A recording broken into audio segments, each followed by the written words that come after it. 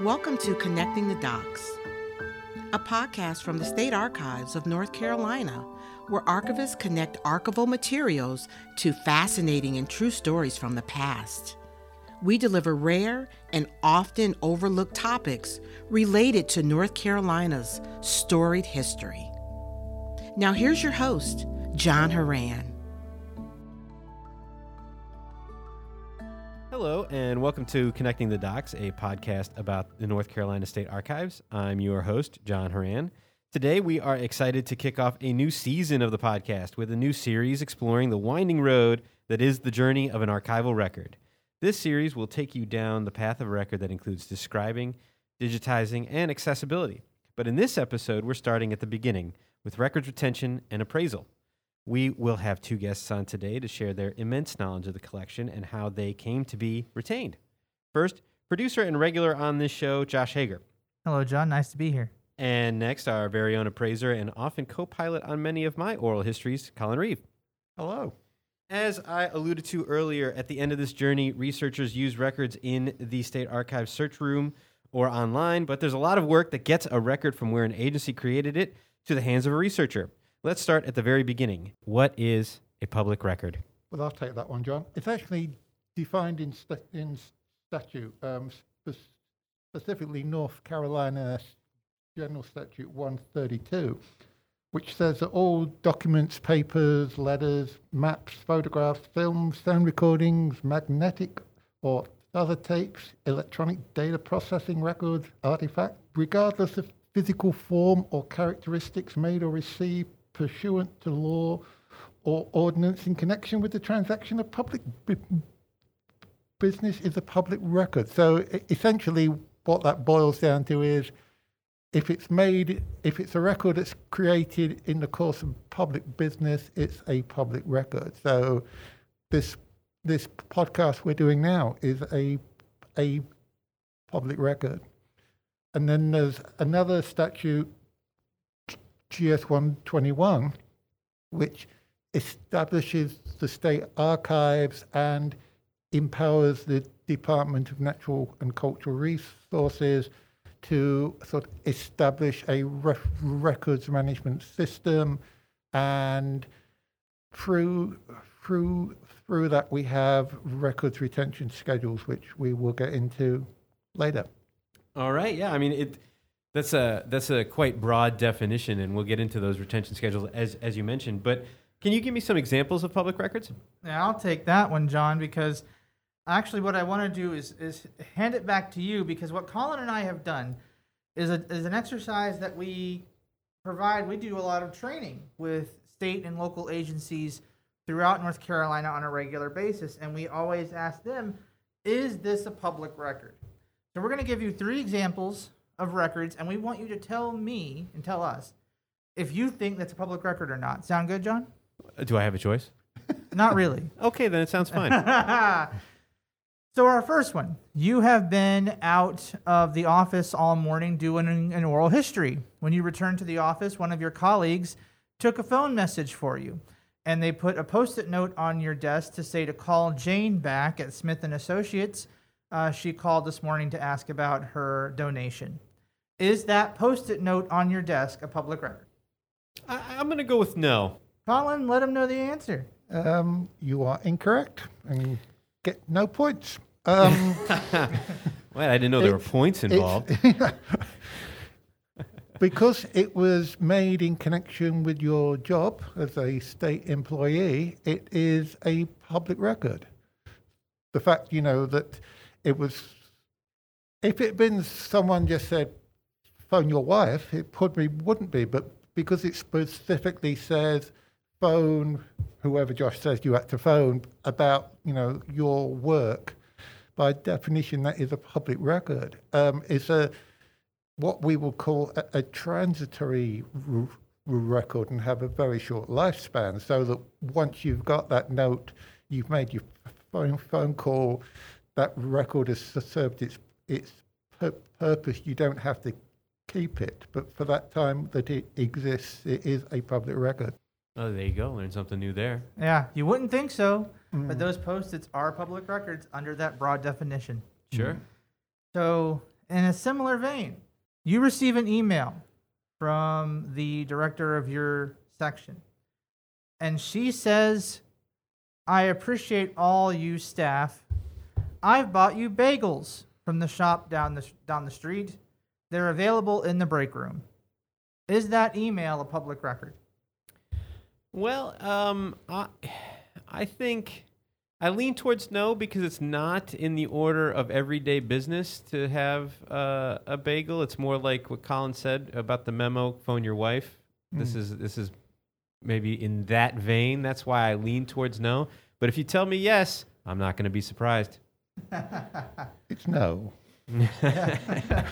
All right. But again, with the caveat that if the email says we're going to have a bagel break to talk about our new program that we're going to do, so it has this work element tied into it, that would then make it a public record. So it's always the content to what's in it, not what it is. Yeah, so if the email had said, "Come meet in the break room for bagels, and we're going to talk about our next project," then it's a public record. Yeah, that makes sense. How many points do I get for that? Just out of curiosity.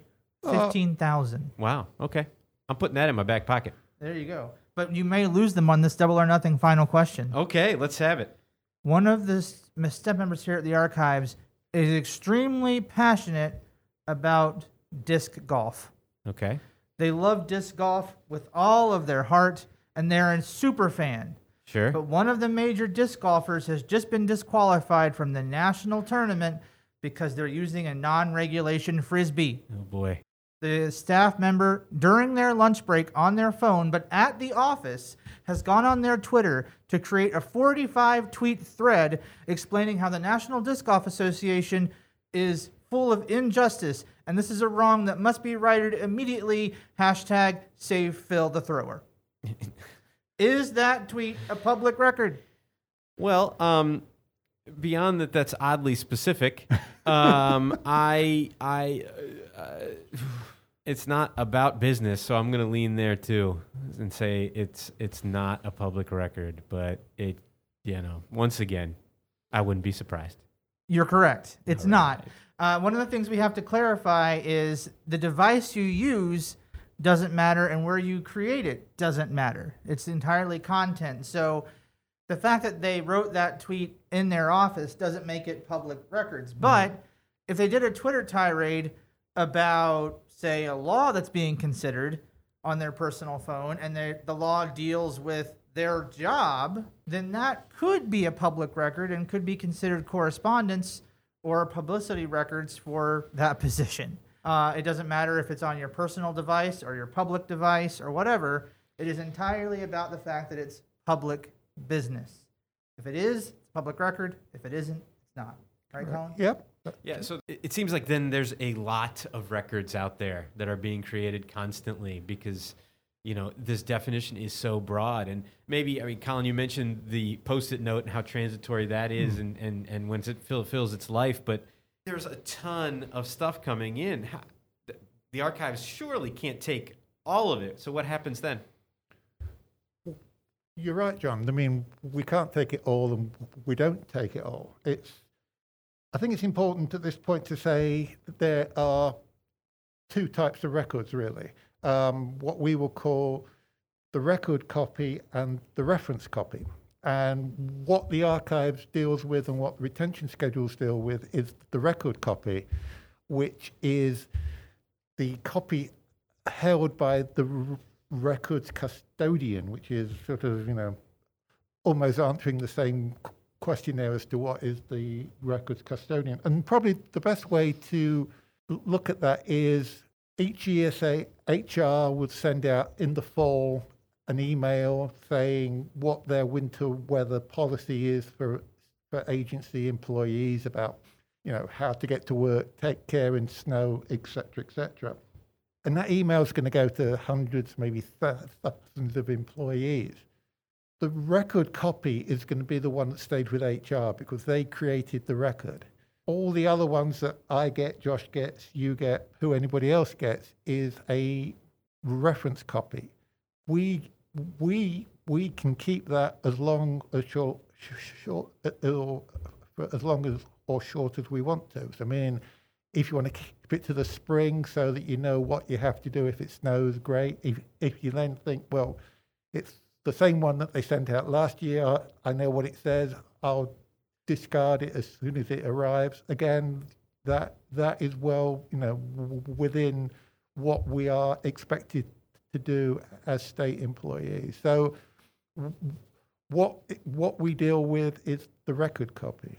And the one caveat with that, or the one sort of exception to that, is obviously if you receive something from outside your agency, from a member of the public saying, "Can you come and take my oral history?" You then become the record custodian of that record because it came from outside the agency.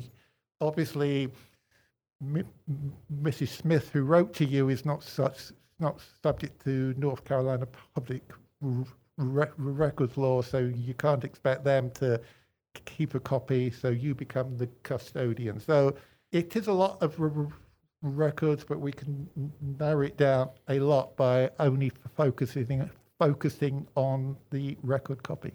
And within focusing in the record copy, we actually don't just say all record copies come to the archives or all record copies have the same standard. Just like content is the most important factor for determining if a record is a public record, we also have built what we call a retention schedule or the functional schedule that provides an overview for how long you have to keep any particular record regardless of format. And it's a bit like any mail you might get at home. It's, do you keep it? Do you destroy it? Because that's really your two options. And then if you do decide you're going to destroy it, when are you going to destroy it? And what's the trigger that's going to make you think I need to destroy it? And that's essentially what the records retention schedule is. It identifies records by their type and says, it will be kept permanently, and it could be kept at the agency that creates it. It could be transferred to the archives. If it's not kept permanently, it can be destroyed after X years or after a certain event, or going back to the Post-it note after you've made your phone call.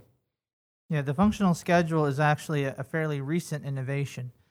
In previous years, we used to create a retention schedule for each division of each state agency. So there was literally over 100 schedules active at any given time, and sometimes even more than that. And sometimes they weren't always the same across divisions. The functional schedule streamlined that process. Now there's one schedule for all state agencies. So every single state employee can look in one place to see how long they have to keep a certain record. And that schedule is always available on the website for the state archives. I would say, Josh has just said several times state agencies and the functional schedule. And the functional schedule does apply to state agencies. But there's also other separate schedules that apply to local agencies, like the Register of Deeds, for example, or local health authorities, etc.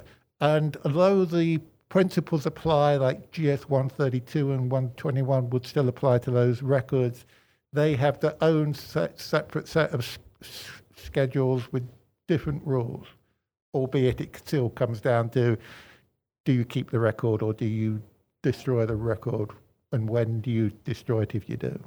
But I think today, to keep things simple, we are going to focus on state agencies and the functional schedule. Yeah, so it's one schedule for all agencies, and that's where we're going to focus in on. Now, I think there might be another game coming. You'd be right. Well done, John. Because this time we want to see if you can guess how long a record is going to be kept. Now, the good thing is, in a real situation, you don't have to guess. Like I said, the schedule is available on our website. And our staff here in the records analysis unit, one of their primary functions is to assist state employees figure out where records fall on the schedule. So most people don't have to guess, but you're not most people, John. So good luck in our guessing game. The first example is an employee's official personnel file. How long do you think that's retained? Well, let me get some first. What kind of scale are we talking about here? We're talking usually about years. There are some records that are shorter. I mean, transitory records are pretty much immediately. There are some records on the schedule that are days or months. But in this exercise, every record is at least 1 year and up to permanent. So that's your range. Yeah, I think it's a wide range. Yeah, it's it certainly is a wide range. I think personnel files, that seems like something that's indefinite. No points. No points. Well, I don't start strong. Some points, because some people think personnel files are pretty quick, actually. So you're leaning on the right side, but it's not quite permanent. Okay. Personnel files have a retention of 30 years Okay. after the date of separation, Okay. not the date you started as an agency. Sure. So if somebody was hired in 1980 and just retired last year, well, first of all, they had a very long career. But the trigger started on the 30 years retention started in 2021, not in 1980. So there are a lot of personnel files still around that the people left in the 90s because they haven't quite met the retention clock yet. The reason it's so long is actual federal law. There's federal statutes in place that you have to keep these files around so that you can document employment for retirement benefits. Oh, that makes sense. Sure. That makes sense. Also, never was going to get 30. I mean, it was just, It's a weird one. That's why I'm glad it's published. But well done to think that it was longer rather than shorter. Yeah, thank you. The second example, circulation statistics from a library. That seems like something that could go pretty quickly. So, a couple years? 1 year after creation. Okay. So well done. That one's a good instinct on that one too. And last one, Colin, do you want to give him the last one? Correspondence of agency heads. And it's a slightly trick question. Let's see. Correspondence between agency heads. I don't know. Let's go long. Why not? Let's go for permanent. The short answer is it depends, and one of those is permanent. What the schedule says for things like elected officials, appointed officials, those in very high level positions, it's permanent, and they come to the archives. We then have a slightly lower tier, if you like, which are what we call capstone positions, and those are subject to an appraisal, meaning they are going to be kept permanently. But the appraisal, which we might talk about again later, will then look at, do these permanent records stay with the agency or do they move to the archives? So your instinct on long was absolutely correct. So they are permanent, but it's what kind of permanent? And if it's correspondence between two non-agency heads that's routine, it's going to be a lot shorter. Yeah. Okay. All right. So well done on that game.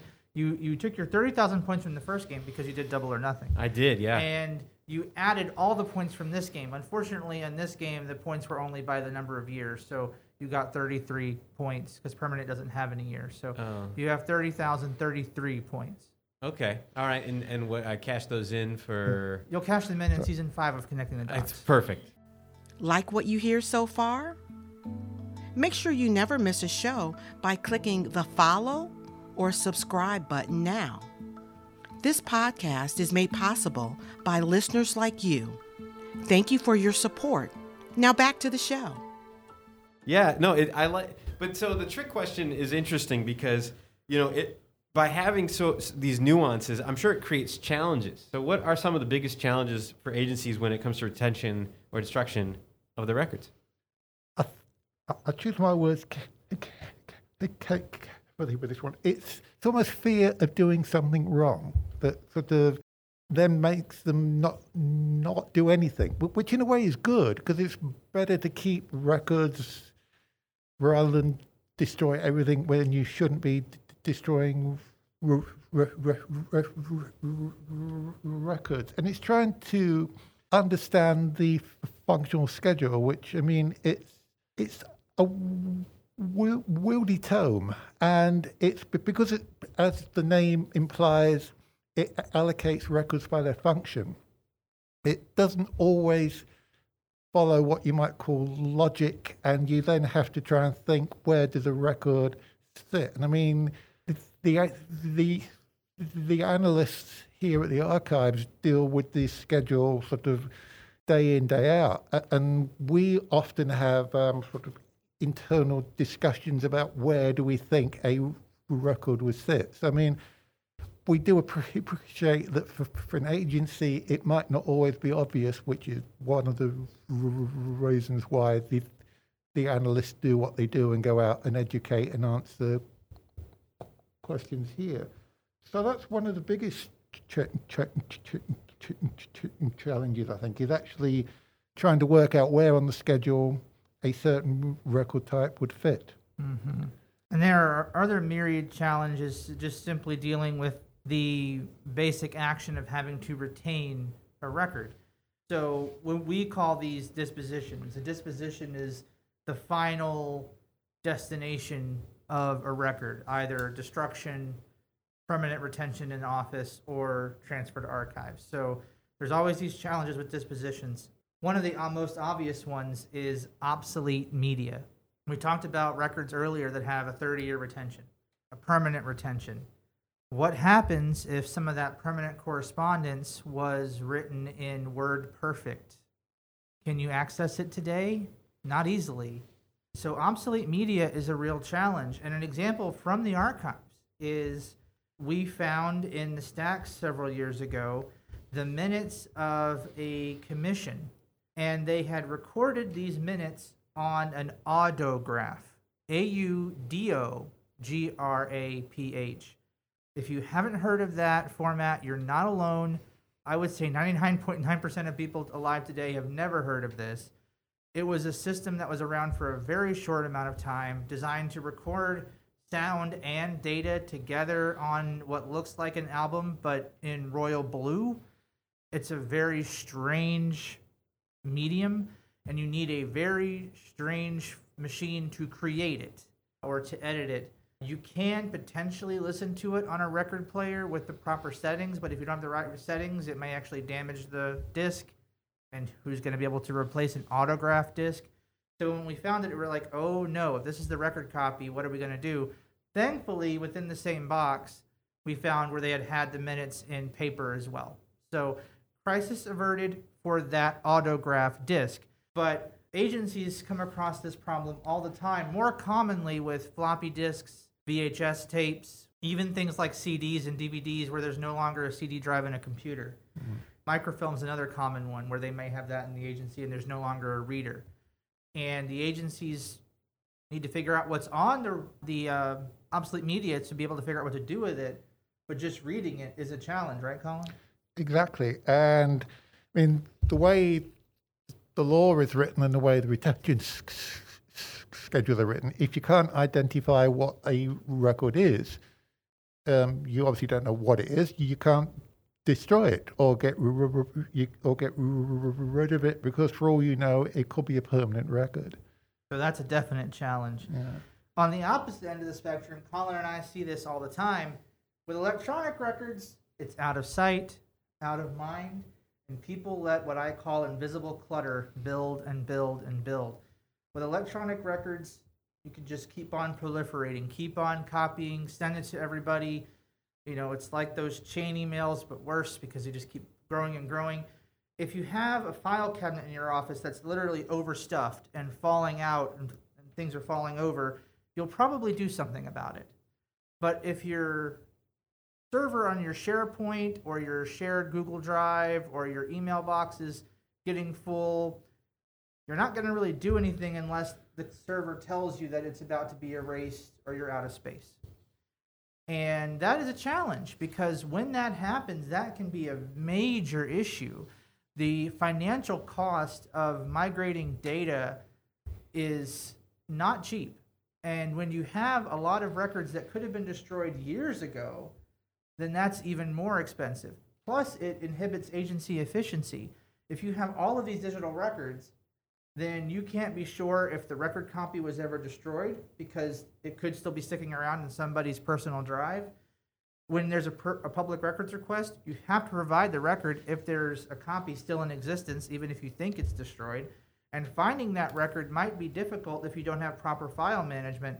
So having all those digital files and just in a clutter in your drive can be a real challenge. Another challenge that Colin knows a little bit more about is confidentiality. Again, going back to North Carolina law, I mean, a record is only confidential because the law says it is. And it's really, the confidentiality can come about because it contains personal information.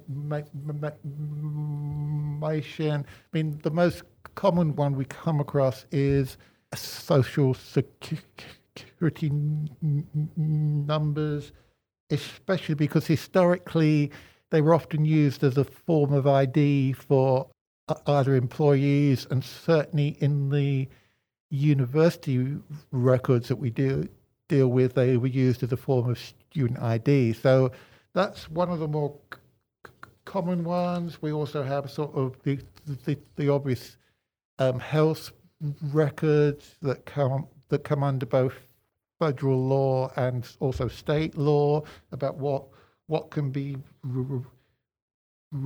released. Some records by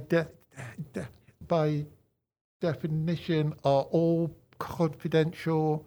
Others, it might just be confidential in part. So if there's a public records request or something like that, the agency will then have to go through and redact, i.e. get your Sharpie out and just go through and mark out social security numbers or whatever else is in there that you can't release as a public record. I would also add that the statute says that most confidentiality sort of restrictions do expire after 100 years. There are some exceptions, namely prison records, but if you have, say, a personnel file or something that you haven't destroyed after 30 years, and it's, from somebody from 1910 or whatever, that's over 100 years, any confidentiality in that is expired. But in both of these situations, in maintaining confidentiality and in the question of digital media and clutter, it seems like file management is key.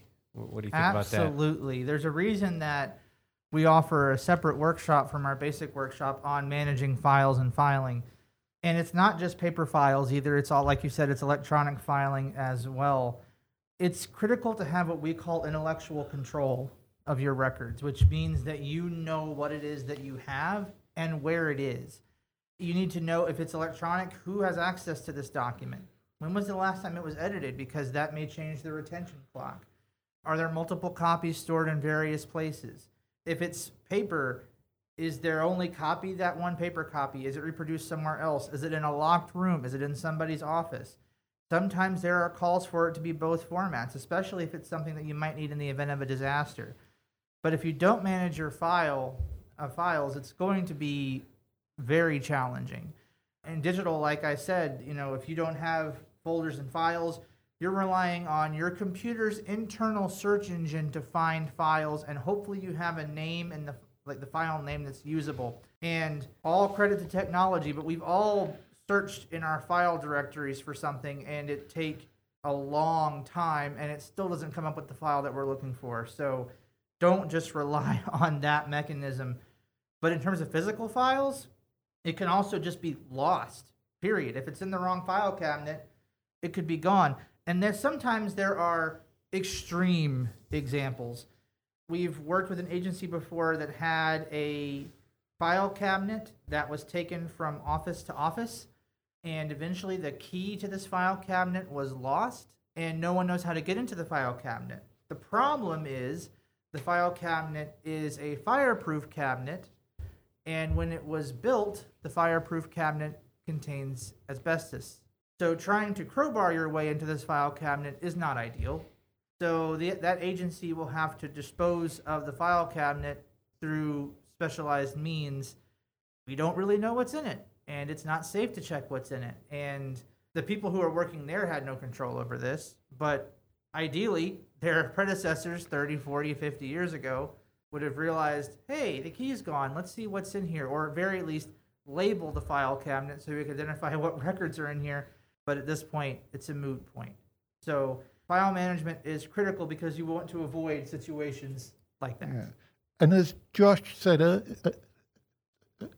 earlier, I mean, there are public records requests, and that's a whole subject we could talk a long time about. But essentially, what the statute says is because these are public records that are owned by the public has a right to view them and to inspect them.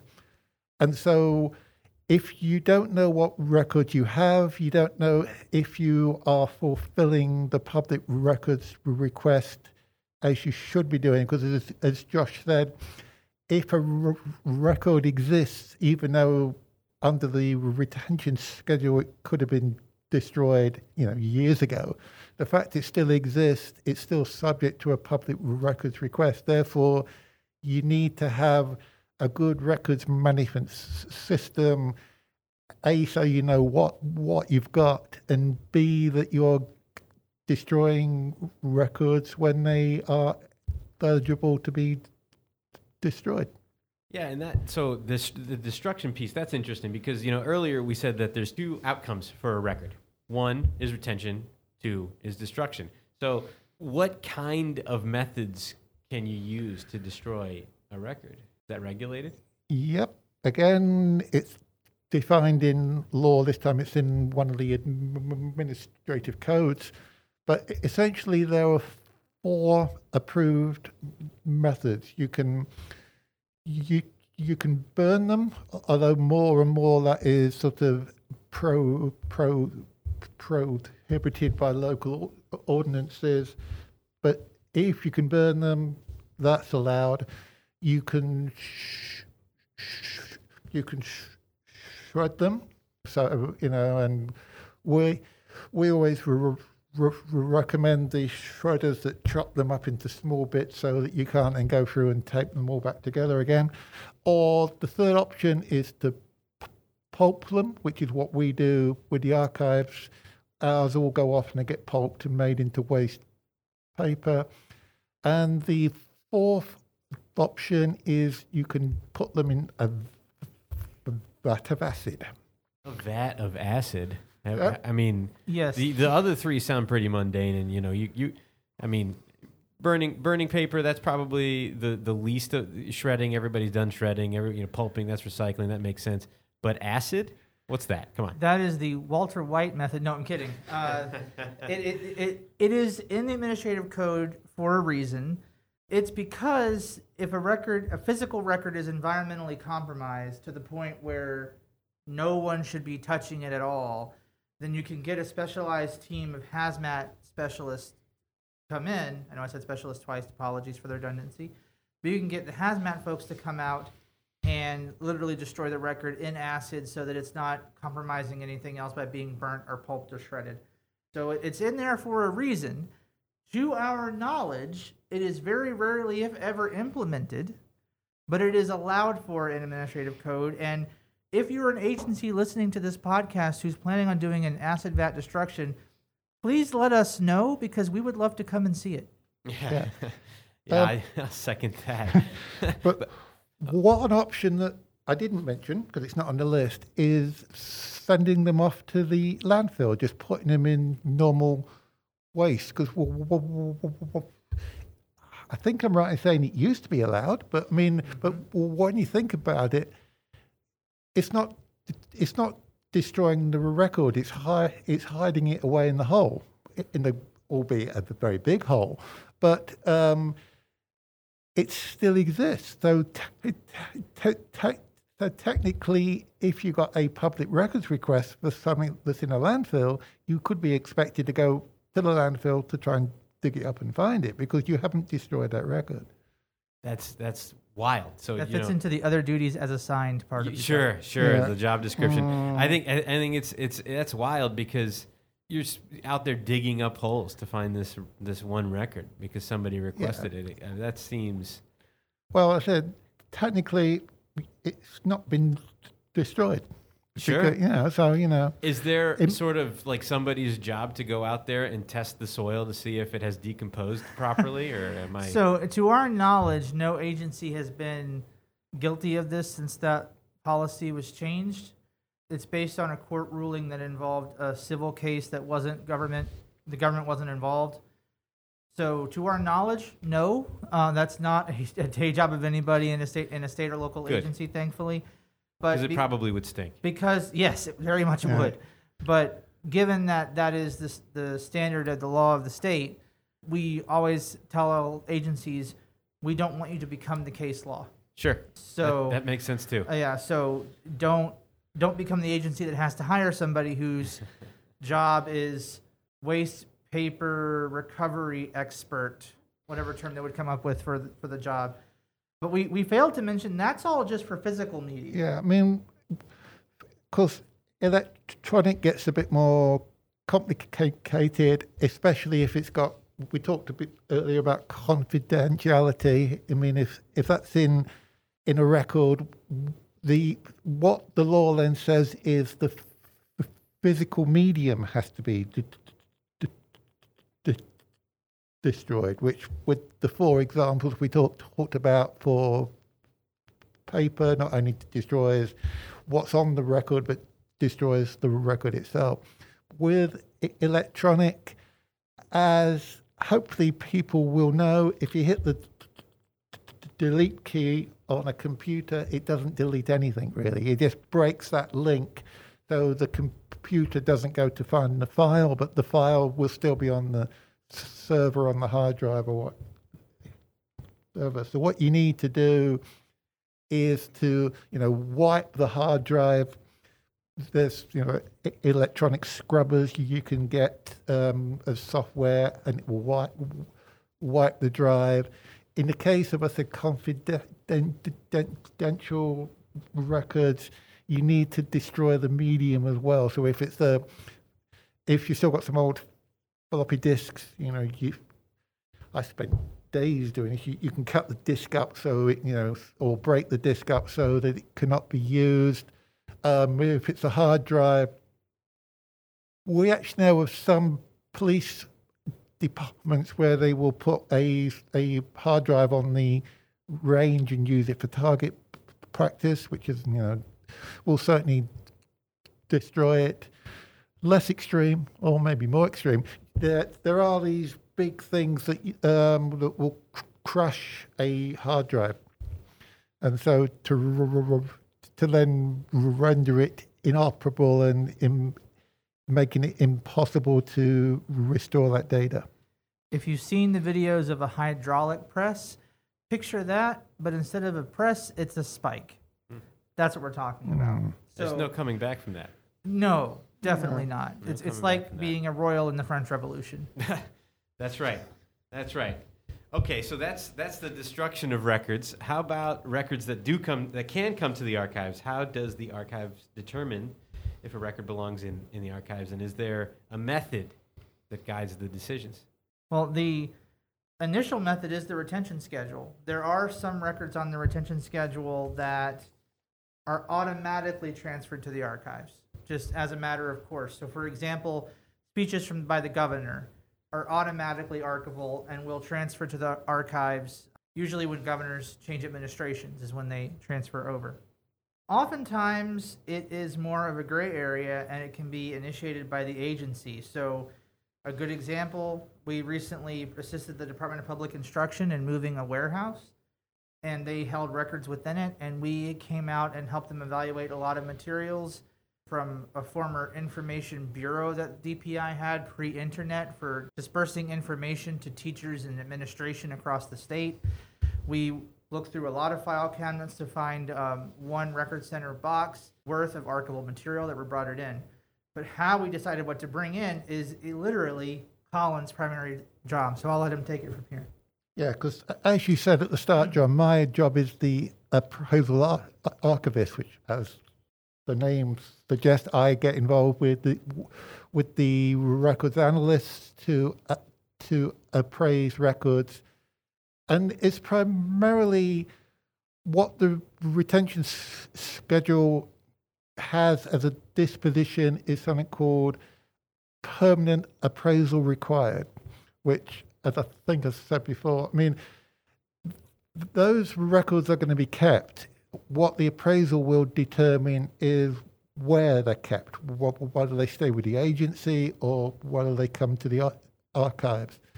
And one of the key sort of considerations is their historical value. So, I mean, are they significant documents? So, if it's a proclamation by the governor, say, that's obviously historical.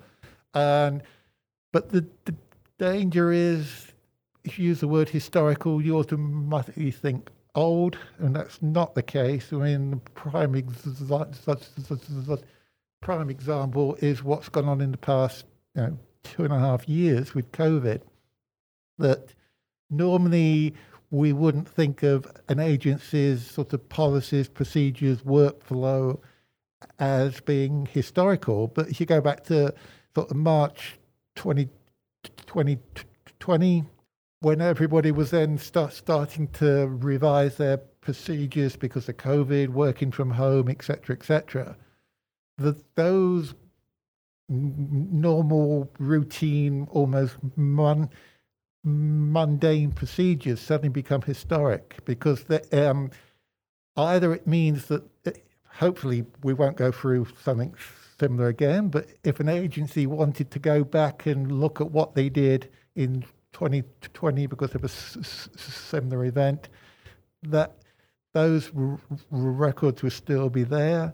Similarly, if the records come here to the archives, researchers have them available to go through and learn what people sort of did for the COVID-19 pandemic, which is akin to what they do with records from the 1918 influenza pandemic. And of course, as you know, we've been doing this whole series of oral histories for COVID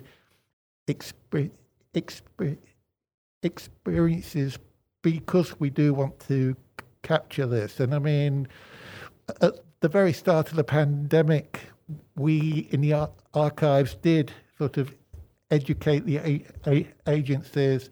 You need to be aware of this. You are creating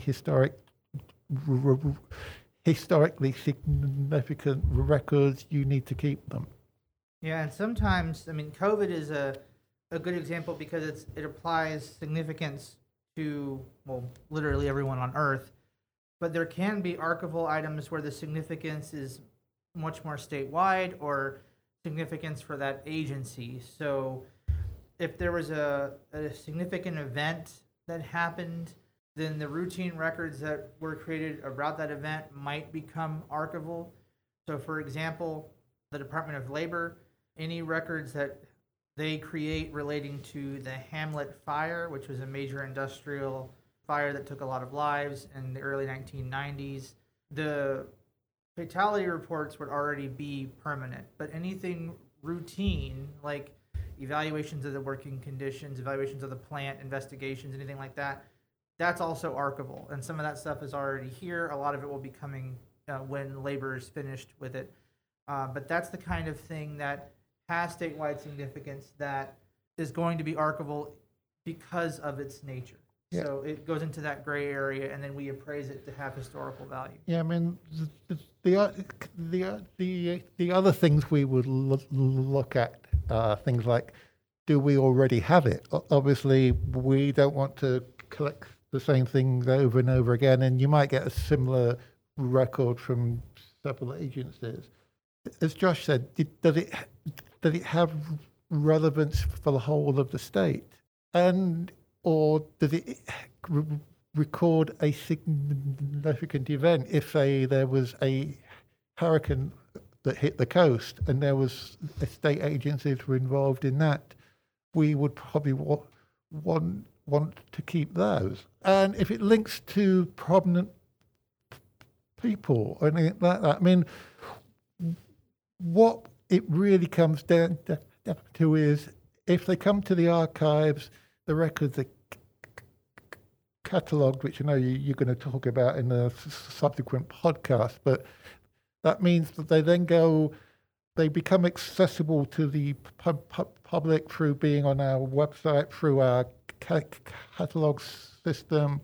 The records are processed, they're arranged, they can be easily found. And so one of the things I always sort of have in the back of my mind is, despite what the retention schedule says or anything else, is if I could put my mind in the mindset of a researcher, would this interest me for my research, in 100 years' time, for whatever I'm doing with the history of North Carolina? Because essentially what we are doing is preserving the key records of the state. Yeah, I mean, so there's a lot going on in those judgment calls, and people think of archives as holding on to the past, but they don't really notice that in order to hold on to the past, you have to be in the present collecting it and making those decisions. What you just said is a really good summation of that point. And then, we've decided that a record is archival. We want to bring it over. We have to transfer it from the agency. Who's responsible for initiating that process? That is initiated by the agency. So we can encourage agencies to transfer materials, and we often do. But ultimately, it is on the agencies to determine when the record is no longer considered active. In other words, when they no longer need it. We certainly don't want to take a record from an agency if they're still using it or referring to it on a regular basis. If an agency has determined that a record is no longer active, but it is archival, they will contact us and say, we want to transfer this item. And when I say item, it's because while the functional schedule is for one agency, when a record comes to the archives, we have to translate it into a different series number, which is how we arrange all of the items here in the archives. So, for example, the correspondence of one agency head might be item 45, and a different agency's correspondence might be item 565.